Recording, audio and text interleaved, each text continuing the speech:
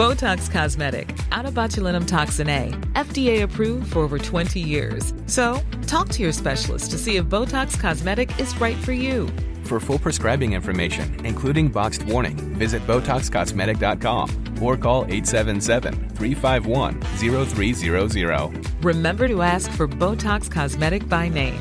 To see for yourself and learn more, visit BotoxCosmetic.com. That's BotoxCosmetic.com. This is an RNZ podcast. Hello, I'm Simon Morris. Last week we glanced at the current movie award season, notably some late arrivals over summer. Now, I have to say this focus on the Academy Awards is more out of habit these days than any real building excitement. Like the rest of the world, certainly the television audience, I'm starting to lose interest in Oscar. It's hard not to ask the question, what are these things even for? Ben-Hur has been named Best Picture by newspaper and magazine critics in every city in the world in which it has played, including the New York Times, the Boston Daily Record, the Philadelphia Inquirer, the Chicago Daily Tribune, the Los Angeles Examiner, the London Daily Telegraph. When the Oscars were first invented, their purpose was simple, to add a bit of class to what was mostly a commercial racket. Sure, the public loved the movies, but Hollywood wanted more than that. They wanted to be respected. Prizes were handed out to the movie's best and brightest, though since the handers out were people in the business, the prizes often went to Hollywood's big guns, like Cecil B. DeMille. You know, one of the reasons we made the greatest show on earth is because the world needs laughter today. That kind of laughter. But the real circus story is more than laughter. In Steven Spielberg's The Fabelmans, young Sammy falls in love with the movies when he goes to see DeMille's famously schlocky Oscar winner, The Greatest Show on Earth. It was everything the Academy Awards seemed to love. It was huge. It had stars. It had family values. It had a train crash and a happy ending. Those were the days. My mom says that you're homeless. Is that true? No, I'm not homeless. I'm just houseless. Not the same thing, right? No. Today, well, it's hard to know what's going on. There's every possibility that 2023's winner will be plucked from the Cahiers du Cinéma Critics' Choice, little films that TV audiences have never heard of. It may be an oddball genre piece like Batman pastiche Birdman, Rubber Monster revival The Shape of Water, or French silent movie oddity The Artist.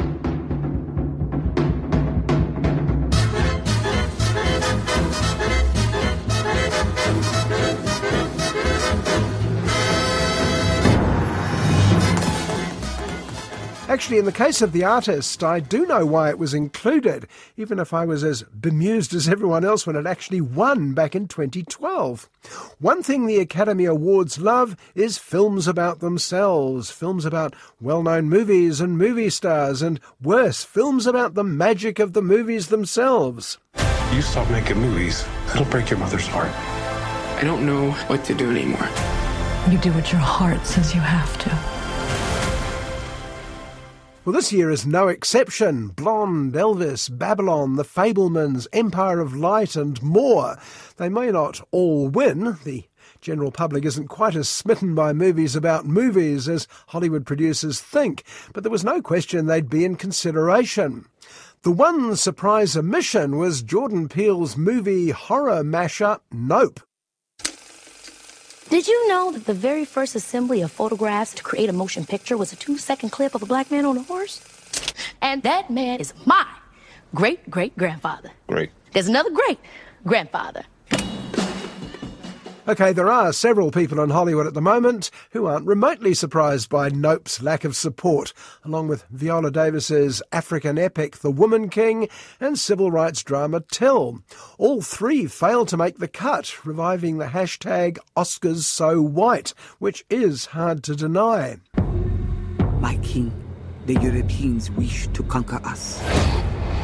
They will not stop until the whole of Africa is theirs. We must fight back for our people. Adding insult to injury was the last-minute inclusion of unknown, in Hollywood at any rate, English actress Andrea Riseborough, who bypassed the usual Hollywood junkets and schmooze fests to be nominated for Best Actress in a tiny movie called To Leslie. I mean, when actors start expecting to win awards purely on merit, where will it all end? Critically acclaimed Australian actor Kirk Lazarus underwent a controversial procedure in order to play the platoon's African-American sergeant. I know who I am! I'm a dude playing a dude disguised as another dude. It begs another question. Are the Oscars actually about rewarding acting skill? And how do you judge that anyway? In the past, awards often went to make-up jobs as much as performances. In fact, sometimes you can barely see the actor under the prosthetics. Good afternoon, sir, and how are we today? Better. Better? Better get a bucket. I'm going to throw up. Gaston, a bucket for monsieur. Stunt performances, buttering up Hollywood, personal popularity, does your candidate do good talk show? Sometimes Oscars are just a consolation prize for missing out over the years with far better performances. I take full responsibility. Really? Really? Yes, sir. It is the reason I sit in this chair. I mean, I love Gary Oldman as much as the next man, but as Winston Churchill, he wasn't even the best Churchill that year. You get Oscars for all sorts of reasons, many of them sheer dumb luck, and most of all, making the industry feel good about itself, which is why so many small, worthy films have succeeded recently. Are you excited to announce Best Picture? Oh, yeah. And the Oscar goes to... Okay, Coda.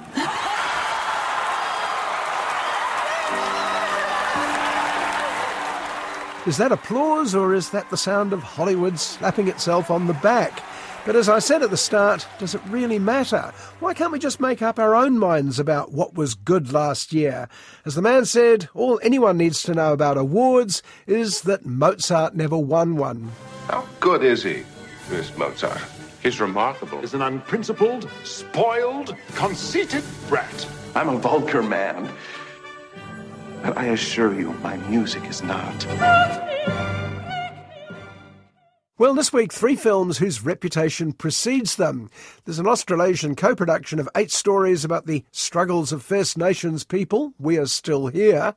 Gimmicky horror king M. Night Shyamalan returns with Knock at the Cabin. And first, a popular favourite for awards this year, The Whale. You don't stay in touch with Mom? She really only tells me things about you. Why? Because that's all I want to know about. Darren Aronofsky, who directed The Whale based on a play by Samuel D. Hunter, comes with a very distinctive track record.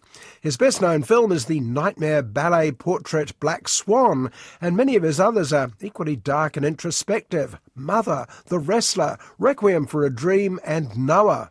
I see how hard this was for you. Remember, Noah, I chose you for a reason.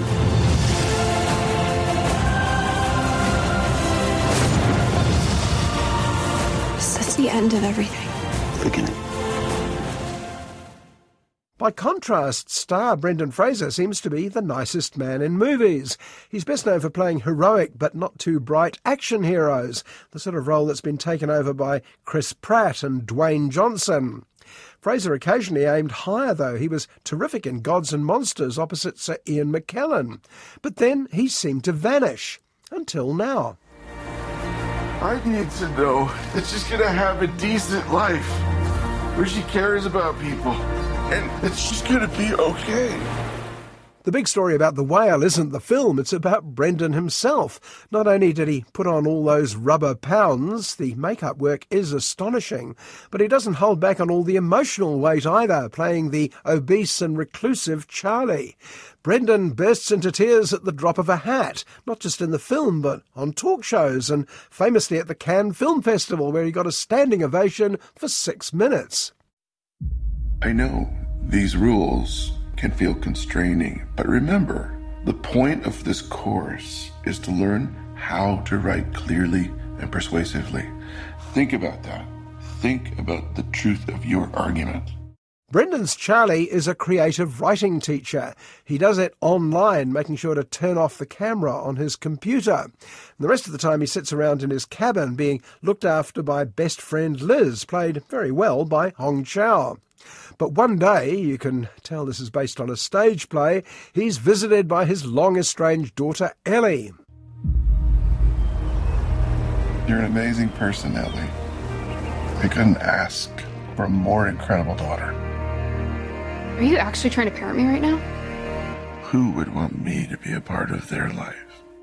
In another example of stunt casting, the prickly, self-centred Ellie is played by likeable Sadie Sink, who endeared herself to the world as Max in TV series Stranger Things.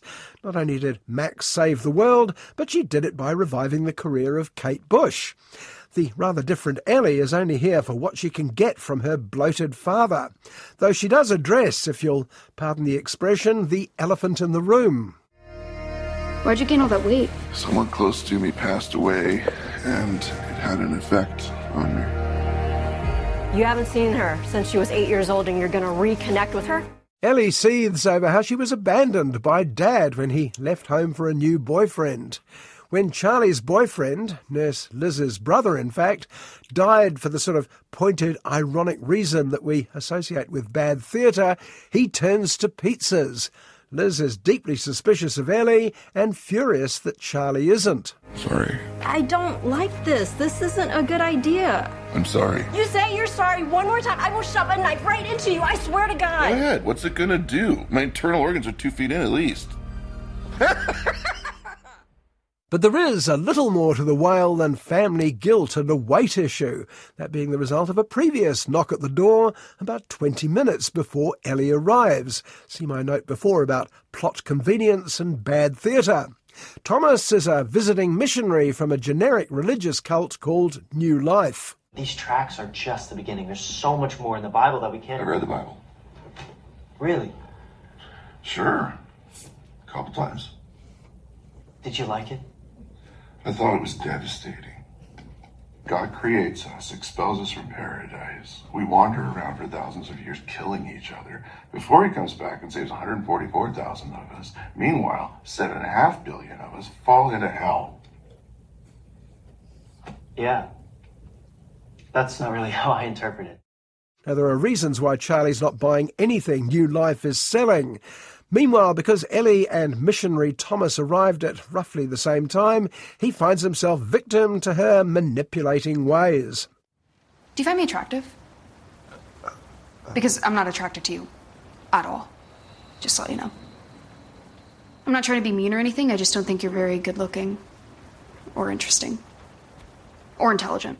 There are secrets and lies, not to mention questions about Charlie's eventual fate. Though, no spoilers here, but the looming sense of tragedy that Darren Aronofsky is incapable of not laying all over his films is a pretty good indication why The Whale isn't billed as feel-good romp of the year. Why do you suddenly need to see her so bad? Why now? Liz. I'm worried that she's forgotten what an amazing person she is. It is an unabashed tearjerker, the sort that critics are generally a bit sniffy about. But all over the world, Brendan Fraser is doing the business very efficiently, mostly because he's not only a lovely guy, but because he recognises this is the role of his life, and he gives The Whale 110% to the final handkerchief. I need to know that I have done one thing right with my life.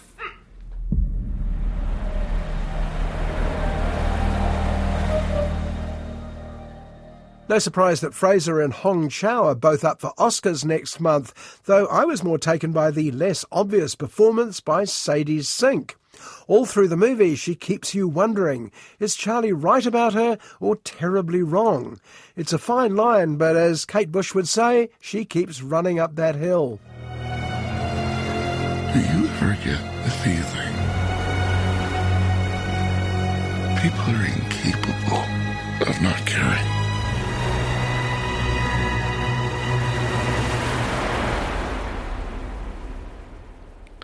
People are amazing. In 2017, a terrific little movie came out called Waru. 8 stories from mostly first-time Maori women directors were each told in one shot and linked by the theme of a tragic death. The next film, Vai, with women directors from all over the Pacific, was almost as good.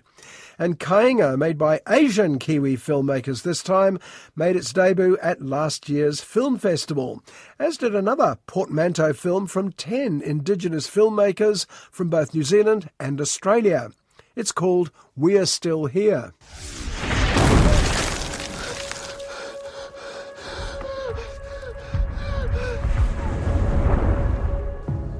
Unlike Waru, We're Still Here doesn't have the focus that one shot and possibly a stronger script editor gives a film.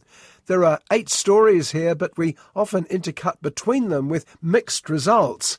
What you gain by all those suspenseful cliffhangers, you lose as you try and follow some quite different stories. Pita, kia moe Pākehā ahau. Kua pāhuatia e ia te whenua nei.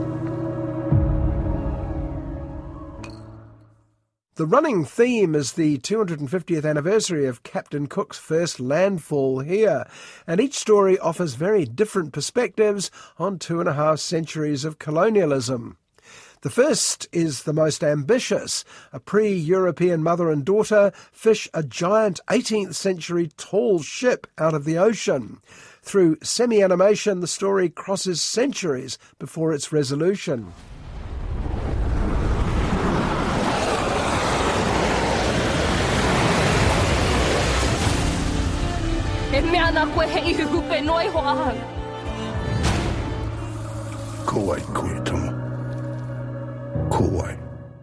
Another story is set in the war-torn Uraweras, where mother and father struggle with their willful daughter over the best way to deal with the white invaders, war or peace.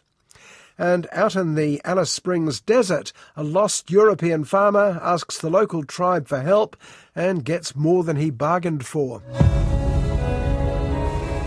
My family.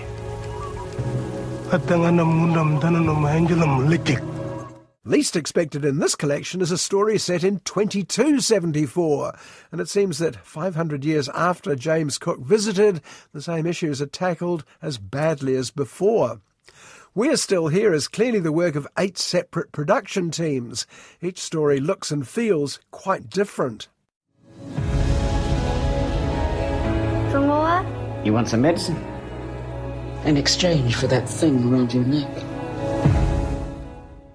Some are mythic, some are clearly angry and political, and like Australia's and New Zealand's often controversial national days, the feelings generated depend very much on what side of the fence you live. Just hold up there, please. Just wait there, mate. Mate, this is the Northern Territory. We've got rules here. Predictably, there's one story set in 1981, the divisive Springbok tour protests, mostly told inside a police paddy wagon and later a jail. But there's an interesting angle. The point of view is a young, confused Australian man who actually came here to find his absentee Maori father. You just had to get involved, eh? He's one of us. So save your divide and conquer bullshit for your queen. The story that's caught most attention is Uniform, made by a Samoan production team. Set in Gallipoli 1917, it's about a young Samoan soldier left alone in the trenches who makes friends with a young Turkish soldier. You did this.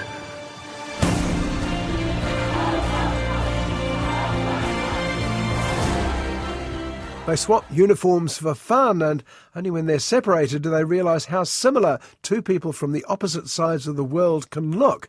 People only look at the uniform. Is there an allegory here? Their experiences, their reasons for being there are quite different. But in a way, the fact that it's a small human story is why it appeals just as much as a bigger, more political one. Tuturu o whiti whakamaua kia tīna. Humie, huie, tākia.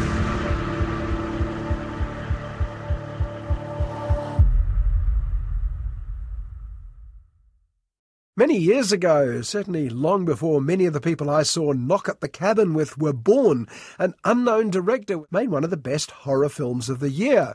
It was called The Sixth Sense, and since then, writer-director M. Night Shyamalan has been mostly dumping on its memory. We're not here to hurt you, but you have to stay here in the cabin with us. Families throughout history have been chosen to make this decision. Your family must choose to willingly sacrifice one of the three of you to prevent the apocalypse. The Sixth Sense famously had one of the great switcheroo endings that literally nobody saw coming. So Shyamalan felt he had to try and do it again. And again. And nothing ruins a surprise ending like the whole audience expecting it. And the trouble with the big switches in Signs, The Village, The Horrible Happening, Look Out for the Trees, and Lady in the Water was they weren't a patch on the original. We're not sacrificing anyone. For every no you give us, hundreds of thousands of people are going to die. It's really happening. So every couple of years, another film, another disappointment. I mean, they're quite well made. The sound is always particularly good, but they're generally so stupid. Stupid and earnest. Come in, knock at the cabin.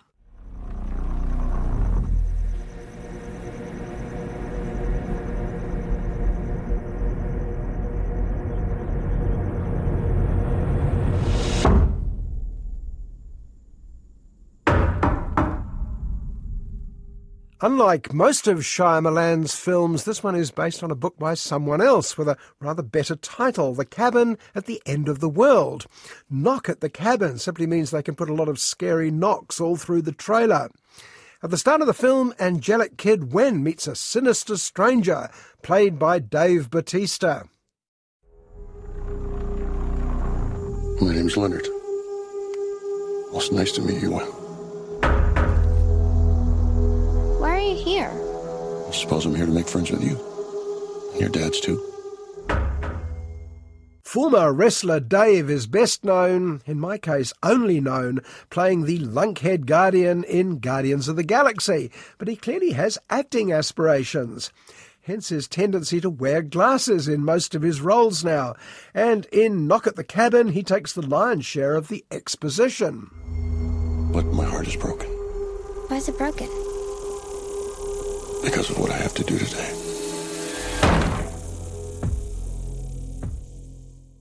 Well, I say exposition. After several of his paragraph-long explanations to young Wen and her two dads, Eric and Andrew, I was left more bewildered than before.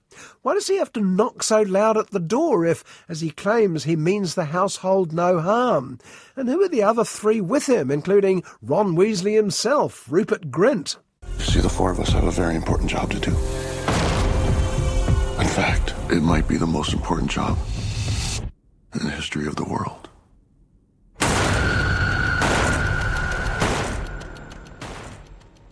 Well, before we launch into why exactly these four sinister people have barged into the cabin, we keep flashing back to the birth of young Wen and her adoption by Eric and Andrew, to a fight in a bar, and to them cheerfully driving to the cabin.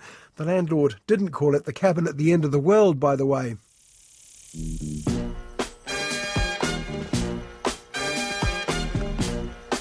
Are we gonna sing along? Yes, of course! I wanna put on my boogie shoes. Yeah! I think M. Night Shyamalan thinks I'm keener on the disco stylings of Casey and the Sunshine Band than I am, but no matter. Let's get back to some exposition. Leonard, David Bautista, seems more interested in whetting our appetite than actually exposing anything. He keeps stressing how important it all is, despite what Ron Weasley's wearing. I would watch the world die 100 times over before having to... Christ. Waste of time. They're never going to choose to do this. And I don't blame them. Leonard and the other three take time out. Stop taking time out, for goodness sake, to explain that they're ordinary people who met in extraordinary circumstances. Their one intention, it seems, is to prevent the apocalypse. Could they be the four horsemen, we're meant to ask? The four of us are here to prevent the apocalypse. Your family has been chosen to make a horrible decision. Now, I don't know about you, but my least favourite thing in a horror film, apart from being occasionally woken up by loud noises, is the unattributed prophecy. The legend tells you must fulfil your destiny. In this case, you have to choose. If you don't, the world will end. Really? Says who? We were called and are united by a common vision, which has now become a command that we cannot ignore. Says never you mind, needless to say. And every time Dave Bautista says any more, it makes it worse. Families throughout history have chosen, he Dave-splains. This, of course, is the thought process of every conspiracy loopy ever. And the fact that Knock at the Cabin pretends to take it seriously is the second worst thing about the film. If you fail to choose, the world will end.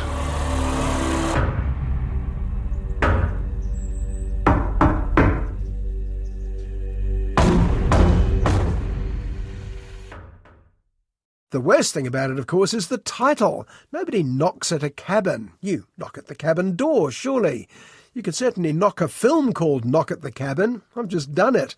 But knocking at a cabin is a pointless exercise. OK, perhaps it isn't such a bad title after all. So, having avoided the apocalypse by the skin of our teeth, it's time to go. I'm Simon Morris, and I hope you'll join me at the movies, same time next week. Botox Cosmetic, out of botulinum toxin A, FDA approved for over 20 years. So, talk to your specialist to see if Botox Cosmetic is right for you. For full prescribing information, including boxed warning, visit BotoxCosmetic.com or call 877-351-0300. Remember to ask for Botox Cosmetic by name. To see for yourself and learn more, visit BotoxCosmetic.com. That's BotoxCosmetic.com.